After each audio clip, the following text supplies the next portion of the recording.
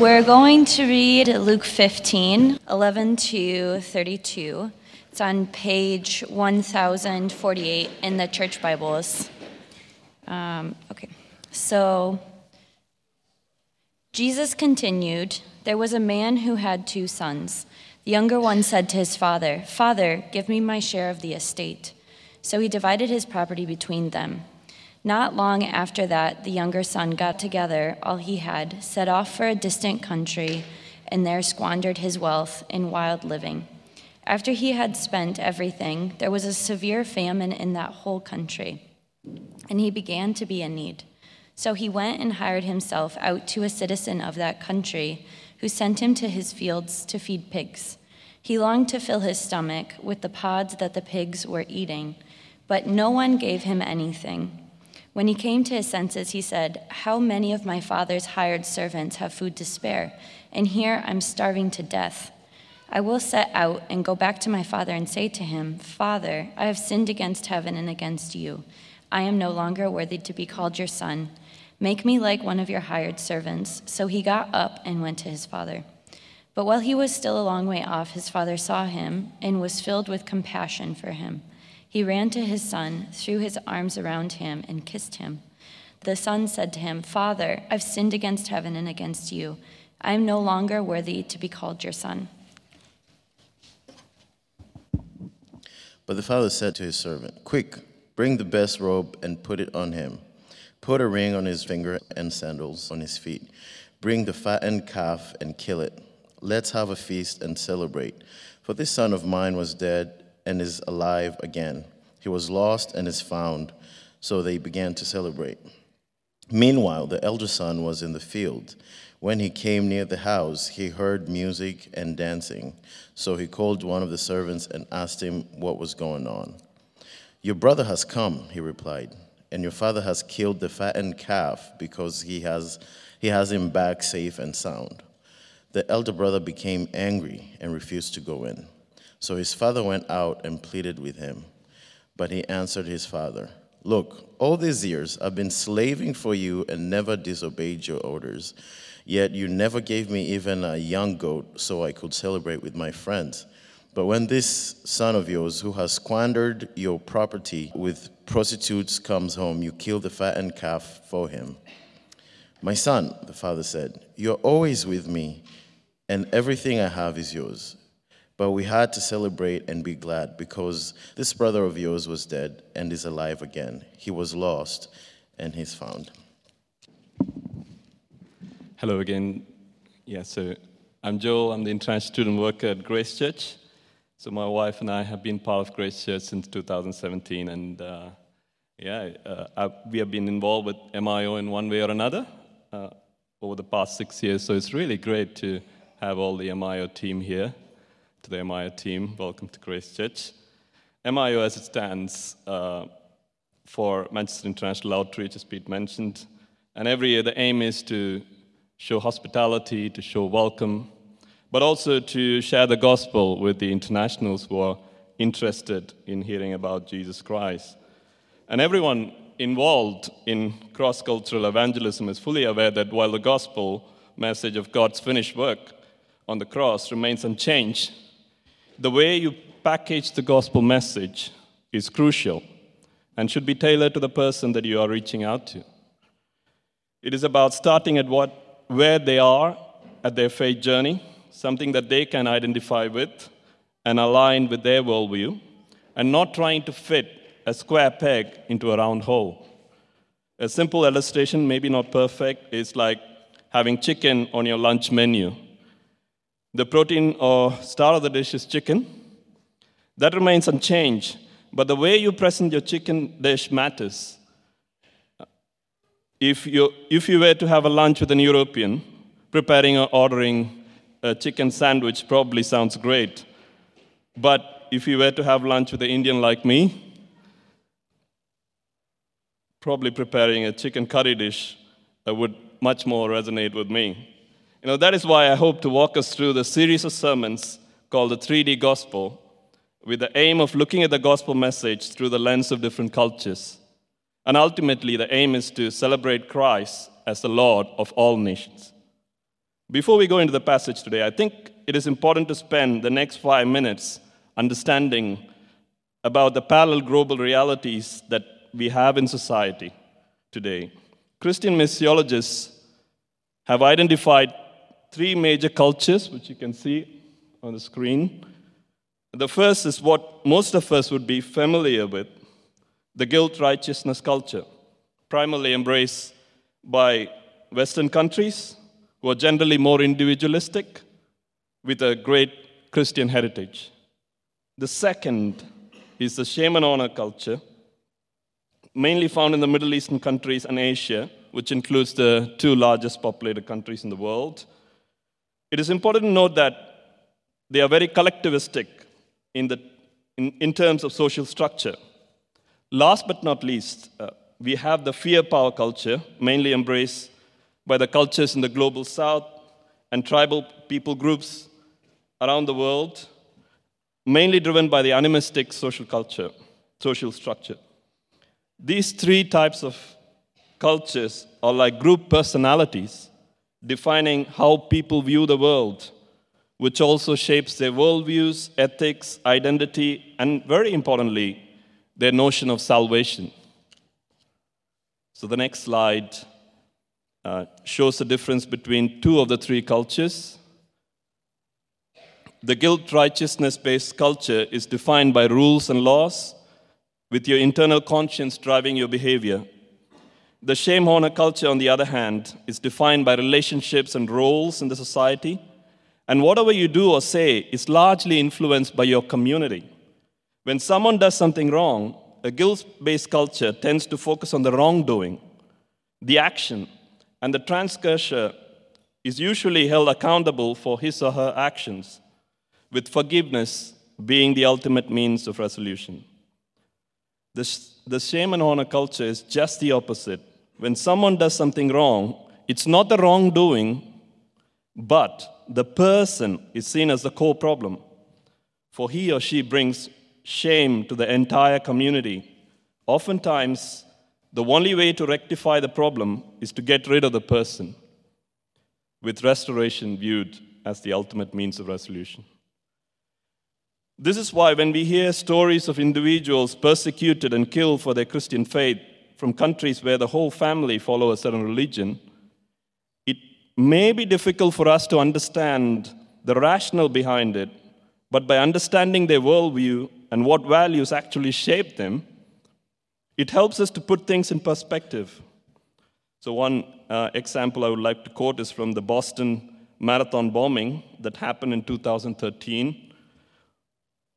The suspect's uncle was interviewed on public TV, and interestingly, the uncle said of the suspect, and I quote, "You put a shame on our entire family.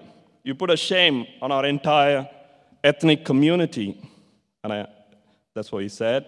And as Americans in the world reel from the tragedy of the loss and are shocked by an individual's terrorist act, the uncle bemoans his people's shame.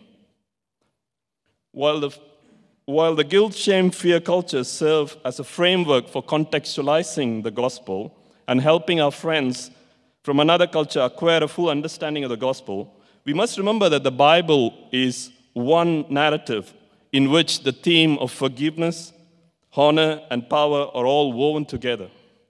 Our role as Christians is not to change the gospel, but help our international friends appreciate the gospel through their cultural lenses.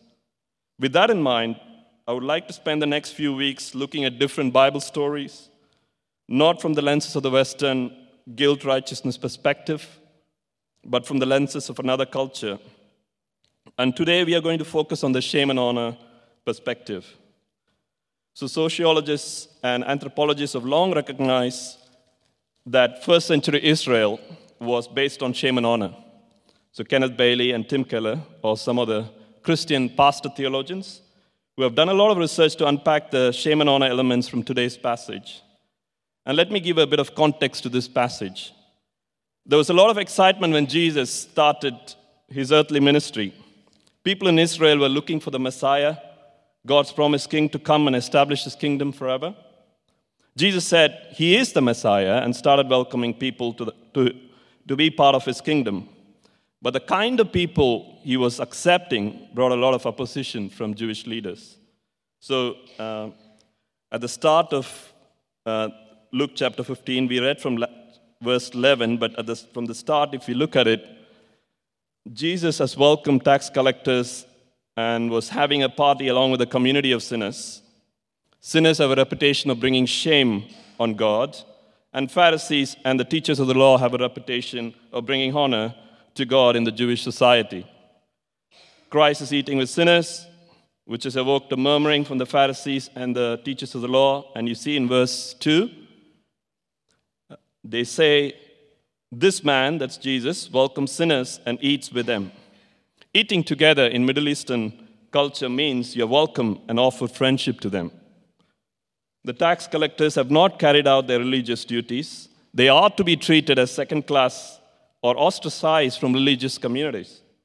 On what merit are they being honored a place in Jesus' kingdom? To that question, Jesus goes on to tell a set of 3 stories, which are all interconnected, to give an answer to their question.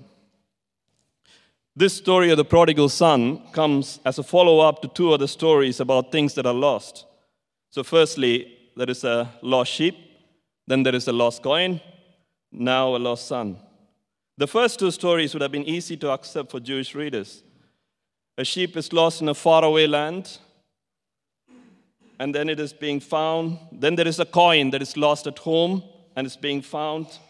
And it's a no-brainer for the first century Jewish readers that when you found something that is precious to you, and you ought to obviously celebrate it. However, the third story that was read is a very radical story. The younger son has brought shame on the family and the Jewish community. Father had to think how to punish him and restore the family's honor. What does he do? We will look in today's passage based on 2 scenarios.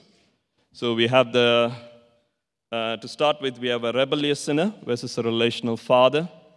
Then we have the religious sinner and the relational father. So the scene 1 is the rebellious sinner and the relational father. So the story starts with the younger son coming and asking his dad for his share of property. Now, if you are from the West, this might be viewed as something perfectly legitimate and rational, but that's not the case for many Eastern cultures, and certainly not for the first century Middle Eastern culture.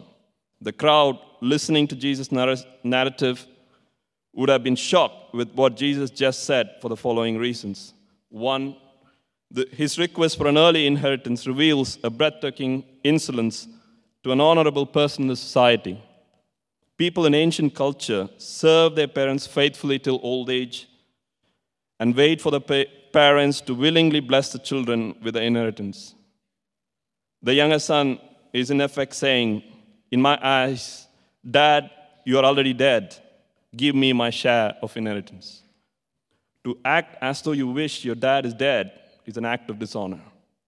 Secondly, Tim Keller says, in agrarian cultures like the first century Israel, family honor is enhanced or decreased by the share of land that belonged to the family in the village. The son knows what to do to honor his family. What does he do? He just does the opposite. Now, the younger son represents the tax collectors and sinners that Jesus was having a meal with when he told the story. I'm sure by now the crowd would have been hanging on to every Jesus word. What would the father's response be to this rebellious son? The expected response would be to disown the son, to restore the honor of the family. The younger son has brought shame not only on the father, but the entire family and the Jewish community. Instead, the father quietly goes and he gathers the title documents from the home, and instead of disowning his son by taking away his inheritance, he gave his son what he asked for. In doing so, the father willingly bore shame upon himself. He knew the whole village would be gossiping about him, yet he endured public disgrace to maintain his relationship with his son. In the passage, the younger son goes out and sells his share. No Jew in that village would have dared to quickly make a transaction with a land so shamefully acquired. But what they would have done is they would have started a lengthy conversation with the younger son to repent and bring honor to his family. So probably the son would have sold the property to a Gentile, which again is an unspeakable taboo, and everyone would have hated him for it. He would have further ruined his family's reputation and honor in the society. We all know what happened after that. Off he went, thinking that he was going to have the best life ever. The younger son continues to squander all his money and found himself losing everything. And the famine strikes, and he loses all dignity even to be living as a human, and he just thinks about surviving. He sets out with hopes of freedom and success, but ends up in slavery with another master, and he's scavenging in a pig's pen. At this point, I would like to do a short survey. In your opinion, why was the son hungry? If Frank could flick to the next slide, you will have three choices. A, because the younger son squandered all his money. B, because no one helped him in the community. Or C, there was a severe famine. You could think of an answer in your mind. It is not a trick question. The answer actually depends on who you're asking. Mark Powell, an American professor of the New Testament, did a survey among his seminary students from the USA, Russia, and Tanzania.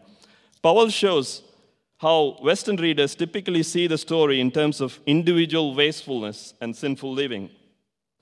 The Russians, on the other hand, felt that it was because the famine hit the country that this person went hungry.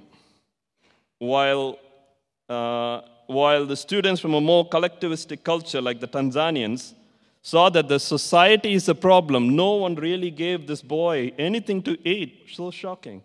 And they thought that's central to the storyline. And all these were taken from within the text, and they are legitimate.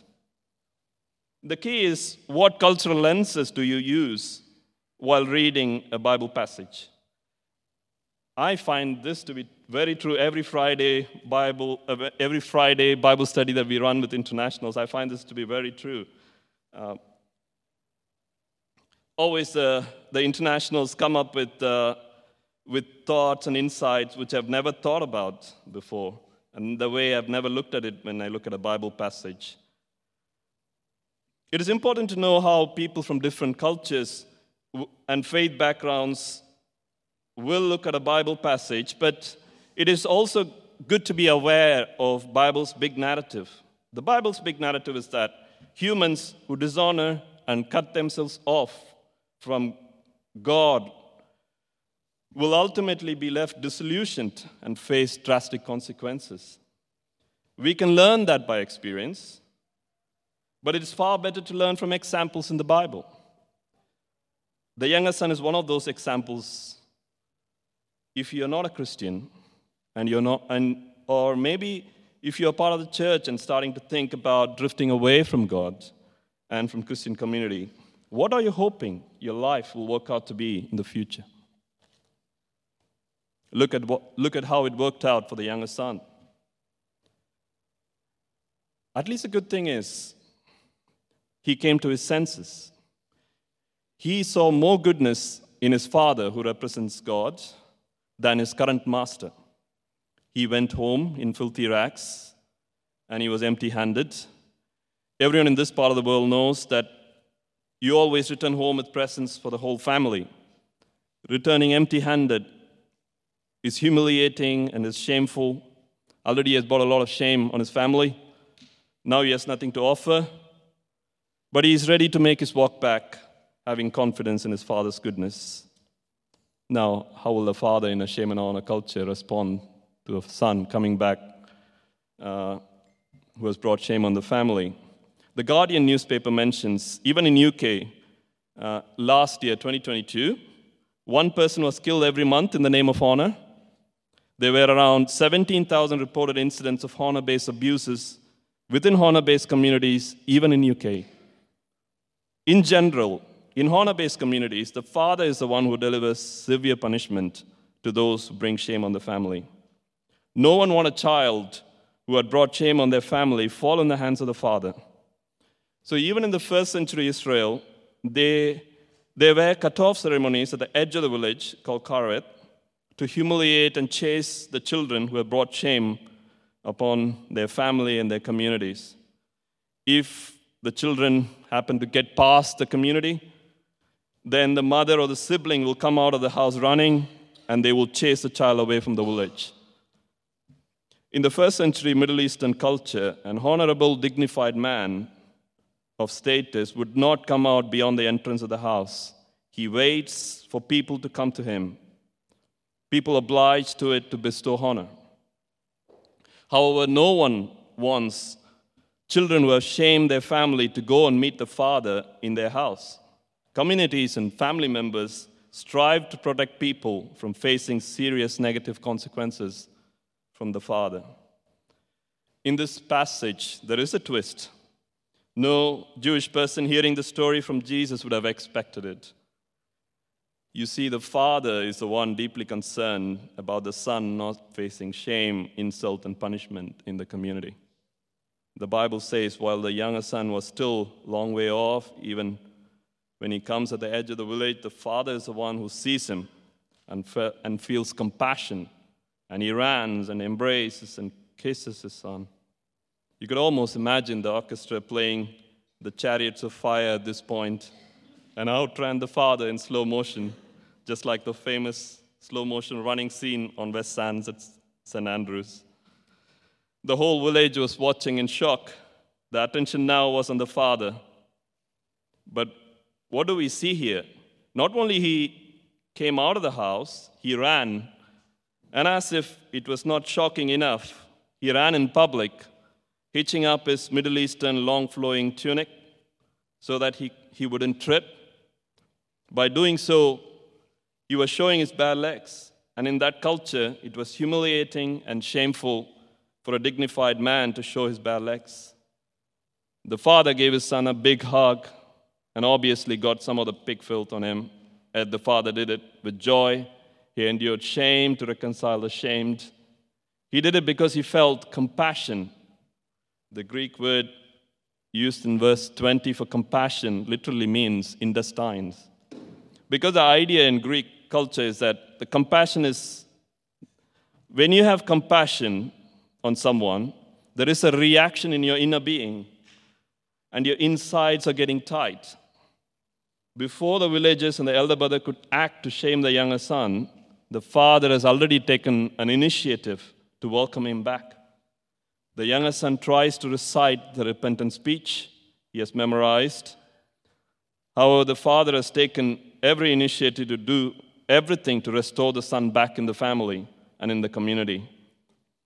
As we saw earlier, it's not forgiveness, but restoration in the community that is the final resolution in honor-based communities. There was a robe put on him, ring in his finger, and sandal on his feet to show the villagers that the rebellious son was accepted as his own son. He was now clothed with honor, and the shame was covered. An young calf was sacrificed, and the party was organized with the whole village invited to join. What the father did spoke volumes. It was sending a clear message back to the whole community. This is my son, whom I love unconditionally. He should not be known as a rebellious son anymore. His identity as my son has been restored. He is my son. He cannot be a second-class citizen in this community.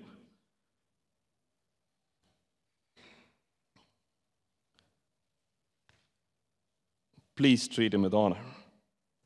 It's a clear message Jesus also sends to the Pharisees and the teachers of the law who were listening to Jesus.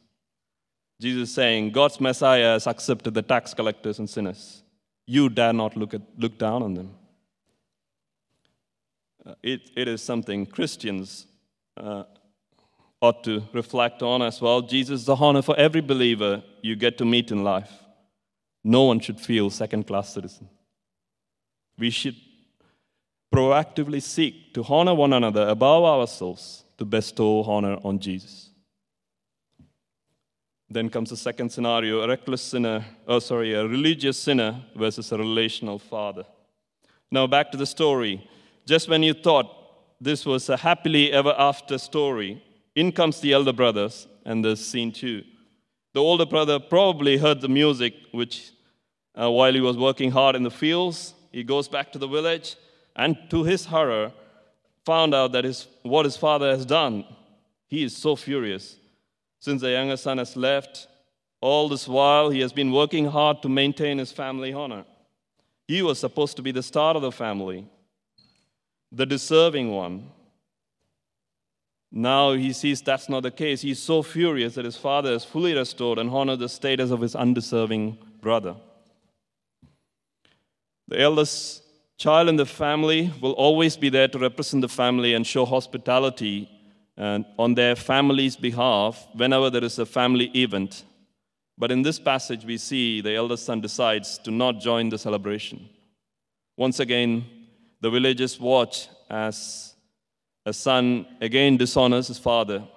For the second time, the father has to shamefully walk out of his house to meet his son. Again, the father embraced shame in front of the villagers. He pleaded with his son. Some translation even use the word beg. The elder son responds in verse 29 and 30. He completely disassociates himself from the father and his brother. You only use my friends. Only with the friends he associates himself. And in the 2 verses we can see there is a lot of anger, there is a lot of bitterness, there's a lot of superiority, and there is no assurance of the father's love.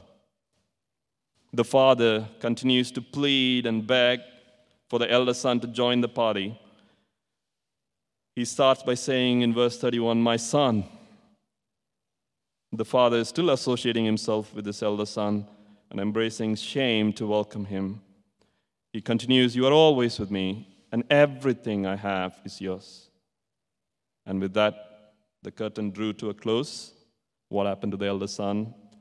What was his response? There was a reason why there was no ending.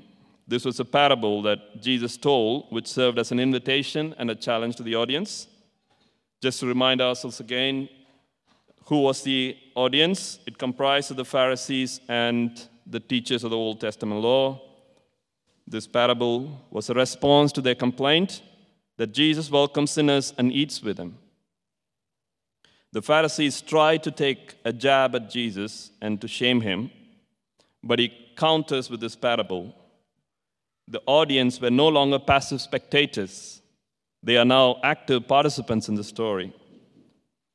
To the Pharisees and the teachers of the law, Jesus represents the radical, shame-enduring, honor-infusing love of the Father. Jesus comes to them, pursues them, invites them, and begs them to participate in the feast of honor. And by doing so, they need to acknowledge that all the righteous way of life that they have lived according to the Jewish laws and all the religious practice they have practiced in public to have a reputation in the community, how much does it worth? It worth nothing to Jesus. It requires Jesus to restore that identity and honor. Jesus was willing to face shame by reaching out to the elder brother in the story. And here we see he's also reaching out to the Pharisees and the teachers of the law. When we talk about the shame that Jesus endured, we also need to talk about the shameful walk he took towards the cross. The way he was mocked and ridiculed and being stripped naked, and the way he was put to death shamefully on a Roman cross was all done so that there might be a way for the tax collectors and the sinners, for the Pharisees and the teachers of the law, and even for us today, for all those who sin in the eyes of God and bring shame on him. Jesus wants to honor each and everyone who goes to him and asks for help. And he wants to clothe each and every one of us with a robe of righteousness and welcome him in the community he is building on earth and on heaven. In response to today's story, I would like us to think about two things. Firstly, our response. Who do you identify with in this story? Do you think you're like the rebellious son or rebellious sinner who doesn't want anything to do with God? Or do you identify with the religious sinner who are very happy to practice all the religious activities week in and week out? Or do you identify with both? Maybe if you're like a religious or a rebellious sinner who has turned away from God and struggling with life, remember the Father's love, his reckless love, the love that brings restoration and honor in his community that he is building. Maybe some of us are like the religious sinner. We have been good Christians our entire life, but deep down, we know that we are still insecure and we are not sure whether our good works are ever going to be good enough for God. The answer is, it is not about us.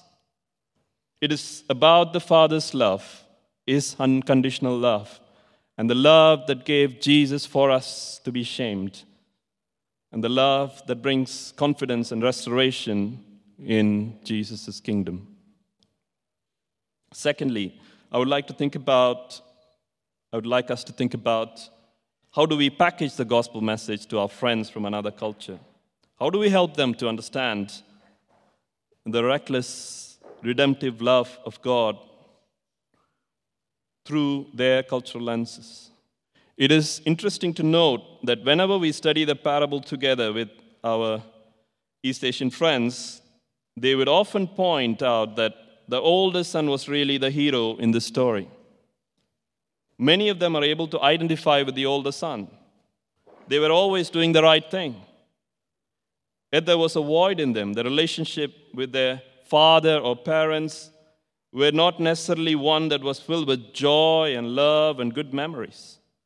A lot of them shared that the emphasis in their father-child or the parent-child relationship was just to do well, to excel, to make their parents proud, and of course, to bring honor to their family name.